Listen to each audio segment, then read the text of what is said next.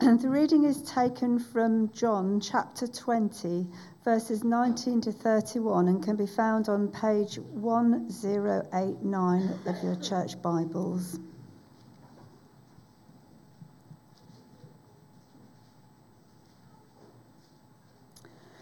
On the evening of that first day of the week, when the disciples were together, with the doors locked for fear of the Jewish leaders, Jesus came and stood among them and said, "Peace be with you." After this, he showed them his hands and side. The disciples were overjoyed when they saw the Lord. Again, Jesus said, "Peace be with you. As the Father has sent me, I am sending you." And with that he breathed on them and said, "Receive the Holy Spirit. If you forgive anyone's sins, their sins are forgiven. If you do not forgive them, they are not forgiven." Now Thomas, also known as Didymus, one of the 12, was not with the disciples when Jesus came. So the other disciples told him, "We have seen the Lord." But he said to them, "Unless I see the nail marks in his hands, and put my finger where the nails were, and put my hand into his side, I will not believe." A week later, his disciples were in the house again, and Thomas was with them. Though the doors were locked, Jesus came and stood among them and said, "Peace be with you." And he said to Thomas, "Put your fingers here, see my hands. Reach out your hand and put it into my side. Stop doubting and believe." Thomas said to him, "My Lord and my God." Then Jesus told him, "Because you have seen me, you have believed. Blessed are those who have not seen and yet have believed." Jesus performed many other signs in the presence of his disciples, which are not recorded in this book. But these are written that you may believe that Jesus is the Messiah, the Son of God, and that by believing you may have life in his name. This is the word of the Lord. Maybe you'd like to have your scripture open that you may follow it through. There are some deep and interesting things to say. Father, we pray that you would open our minds to understand what you are saying to us in this scripture, and that you would open our hearts to receive the word, that we may learn and live new things to the praise of your glory. For Jesus' sake. Amen. So here we are in verse 19, and the risen Lord comes among and stands amongst the disciples and says, yeah, you're not confident about that, are you? He said, and then again in verse 21 he said, and then again in verse 26 he came and stood among them and said, what's the point? Peace be with you. 3 times he declares this peace. And when he declares this peace, it is not some wish, some hope for the future, some desire in him that says, well, let's just all get on for now and be nice to each other. He's telling them the actual fact, declaring an objective reality. Peace be with you is how things really are.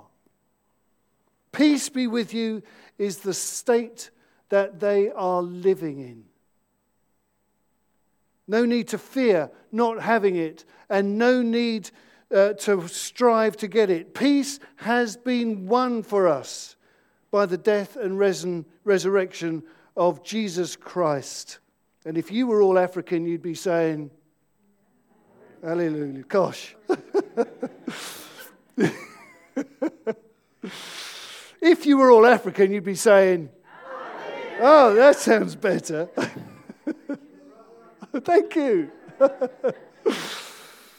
So when he stands in the midst of them, he tells them the true reality of peace. And of course, it's a peace that changes everything. This is new creation life in the gospel. It starts in this little room in which they are locked. And John tells us in verse 19, the evening of the first day of the week, day one of the new changed life. And that, by the way, is why traditionally we worship together on Sundays. There are at least 5 resurrection appearances on that first day. And as we read it, the disciples were all together except for Thomas. But 1 week later, on the first day of the week, they're all together again. And the Lord appeared to them again, speaking directly to Thomas about believing. So it appears that from the very beginning, from the first day, the believers met together on the first day of the week, not on the Sabbath. The Sabbath day was over when Jesus rose from the dead. The change from Sabbath worship to first day worship sprang from the faith and the witness of the first believers. The first day worship is about entering into the new creation. It's part of the change that the resurrection brings. Do you get it? It is not the Sabbath. Nowhere in the New Testament is the Sabbath command ever applied to the church. All the other 9 commandments are restated to the church, but the Sabbath day command is not. Because we rest in the eternal peace of the risen Christ that he declared on that first day. And when he comes and declares that peace be with you, it changes, first of all, their inward disposition. Verse 19 tells us that they were all together with the doors locked for fear of the Jews. They were afraid, locked in their fears, not knowing what the future held. But notice that it's not the news of Jesus' resurrection that brings them peace. They've heard the news from the women earlier in the day. They had even been to the tomb and they'd seen it empty. They had seen the grave clothes wrapped up and laid aside. They had enough information about the resurrection, but they were still afraid. And they had good reason to be. They lived in a world where the people in power could kill people with impunity. The Jewish leaders showed that by their trumped-up charges against Jesus, and they were scared they might be next. Being out of step with the authorities was a life-threatening circumstance. So it's not the information or the news about Jesus' resurrection that brings peace. It's Jesus himself. First of all, he came to them. Jesus stood among them and said, "Peace be with you." It's his presence that confers peace upon them, that changes everything. And secondly, he reassures them. He shows them his side and his hands. Tangible evidence that it's not only that it's him, but that the price has been paid. Hallelujah. Thank you, Jess. The price has been paid. Hallelujah. We have peace because he paid for it. So these disciples' inner disposition is changed by the peace of Christ. They still face the dangers of the world that they had locked the doors against. And indeed, many of them went to their deaths at the hands of the persecutors, stoned, beheaded, speared, crucified, sent to the gladiators, fed to the lions. The world hadn't changed, but they had. Their inward disposition was changed from fear to courage. And the world still hasn't changed. Last week, 259 people were killed, whilst many of them, at least, were at their Easter Sunday worship. The month before that, a man entered 2 mosques in Christchurch, New Zealand, and killed 50 Muslim worshippers. And just yesterday, a man goes into the synagogues in America and shoots the place up. It's what the world does. The world wants us to be afraid. That's the purpose of it all. And there's no more chilling sight, is there, than seeing that man with the explosives in a huge backpack on his back, walking through the courtyard and in through the open sides of that church, standing amongst the worshippers before he lets the thing off and blows them up. What can prevent us from being afraid in a world where most of the persecution in the world is against Christian believers?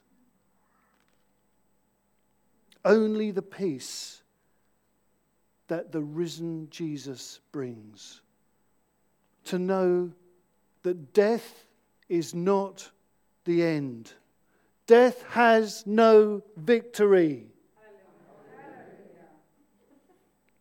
There's an eternal life that's guaranteed in Christ Jesus. Verse 20 says, they were overjoyed when they saw the Lord. Their inward disposition changed from fear to joy. And with that inner joy, they faced the world in peace. And for us here in our day, we're probably not scared of being killed for our faith while we're at worship. Though for many in the world, as we know, it is the case. But for us, it's the trepidation of a believing wife who is arrogantly out-logicked by her unbelieving husband. It's the anxiety experienced by a young person pressured to abandon the Christian values of sex for marriage. It's the cautiousness with which we proclaim Jesus is Lord, or Christ alone, in a world of plurality and our fear of causing offence, or maybe of losing our job. Our fear keeps us locked in the room, afraid to speak of what we feel and believe about Jesus. But we are people who've had our inward disposition changed from fear to joy, because the risen Jesus has come and stood amongst us and stands amongst us and says, peace be with you. Keep it going. Because with that peace, we face the world. So having our inward disposition changed, Jesus says, peace be with you a second time. And this time it changes the outward focus. No longer are they retreating from the hostile world. Now they're sent into the world. Verse 21, Jesus says, as the Father sent me, I am sending you. The disciples and all the believers who come after them, we are the sent ones. Sent with an awesome task to proclaim to the world the good news of sins forgiven and to warn the world of the sins that are not forgiven. Verse 23, if you forgive anyone's sins, they are forgiven. If you do not forgive them, they are not forgiven. Not that the disciples could forgive sins, but they could give the assurance of sins forgiven and speak of the life of fellowship that follows. But for someone who doesn't repent, of course, who doesn't change from their sins, they can't receive forgiveness. And Scripture warns us of the dangers of dying still in our sins. And there's a move in our culture today of saying that we should get rid of the notion of sin altogether so that there's no need for forgiveness. And so we've lived through the era of greed is good in our financial houses, and we are paying for it.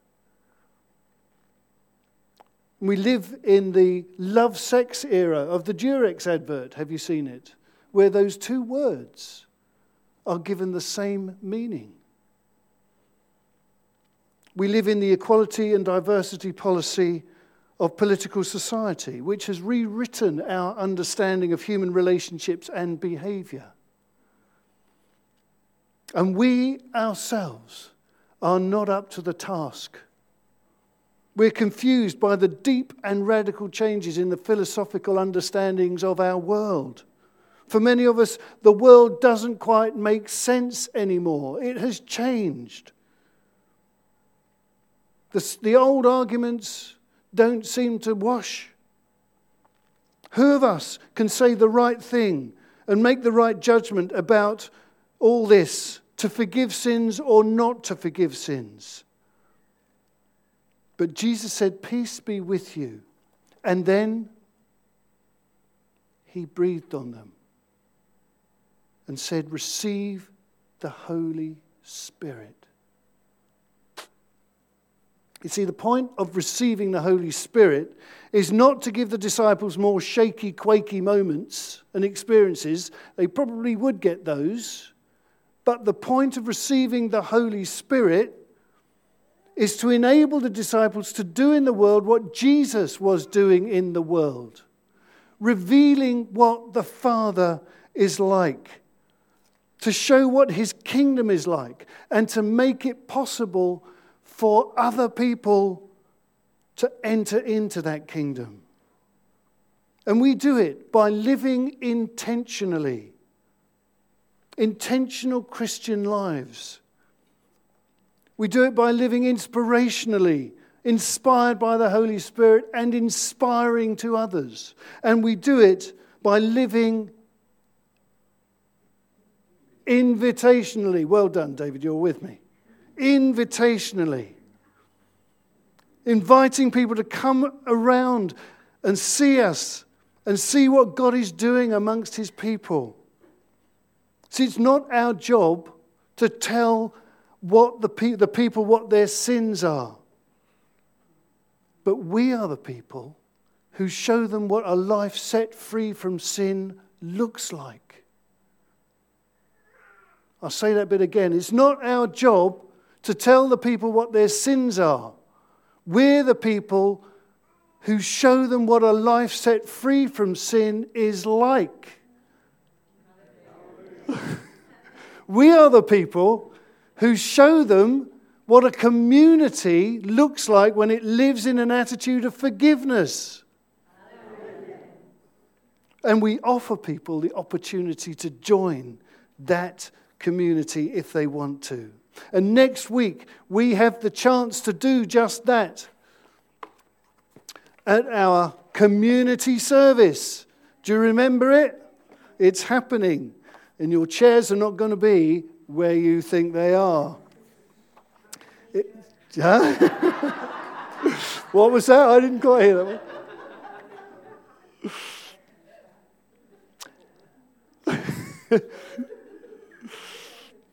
It's an event for people who are not yet members of Meagate Church. But we want you to be here. We need you to be here. Intentionally and inspirationally here. So that they may encounter the story that we live by. So that they may see what good, wonderful things God is doing amongst us. So why not be invitational and ask someone? There's loads of little tickets down there that you can invite someone. Come to our community service. And what's the worst thing that can happen? They can say no. And you go, okay then. That's it. It's so easy to be invitational. We are the people who have had our outward focus changed from retreating to being sent with this invitation. And so, if we have been given the Holy Spirit just for that purpose, to be able to deliver it, well, if we need a little bit more of God's Spirit, a little bit more faith, then there's going to be people here after the service to pray. Go and ask Him with them, and God will give it to you. So peace be with you speaks of peace that changes the inward disposition, peace that changes the outward focus. Thirdly, it changes the upward orientation. Thomas, not having been there on this first day of the week, is told by the other disciples, "We have seen the Lord." And one gets the sense, actually, that they told him several times, "We have seen the Lord," you know. "Oh, Mary, Mary, the Lord." "Hello, Thomas. Seen the Lord." "Mary." "Thomas." "Mary." "Thomas." Why else would Thomas be so confrontational in the words that he uses? "Unless I see the nail marks in his hands and put my fingers where the nails were and my hand in his side, I will not believe."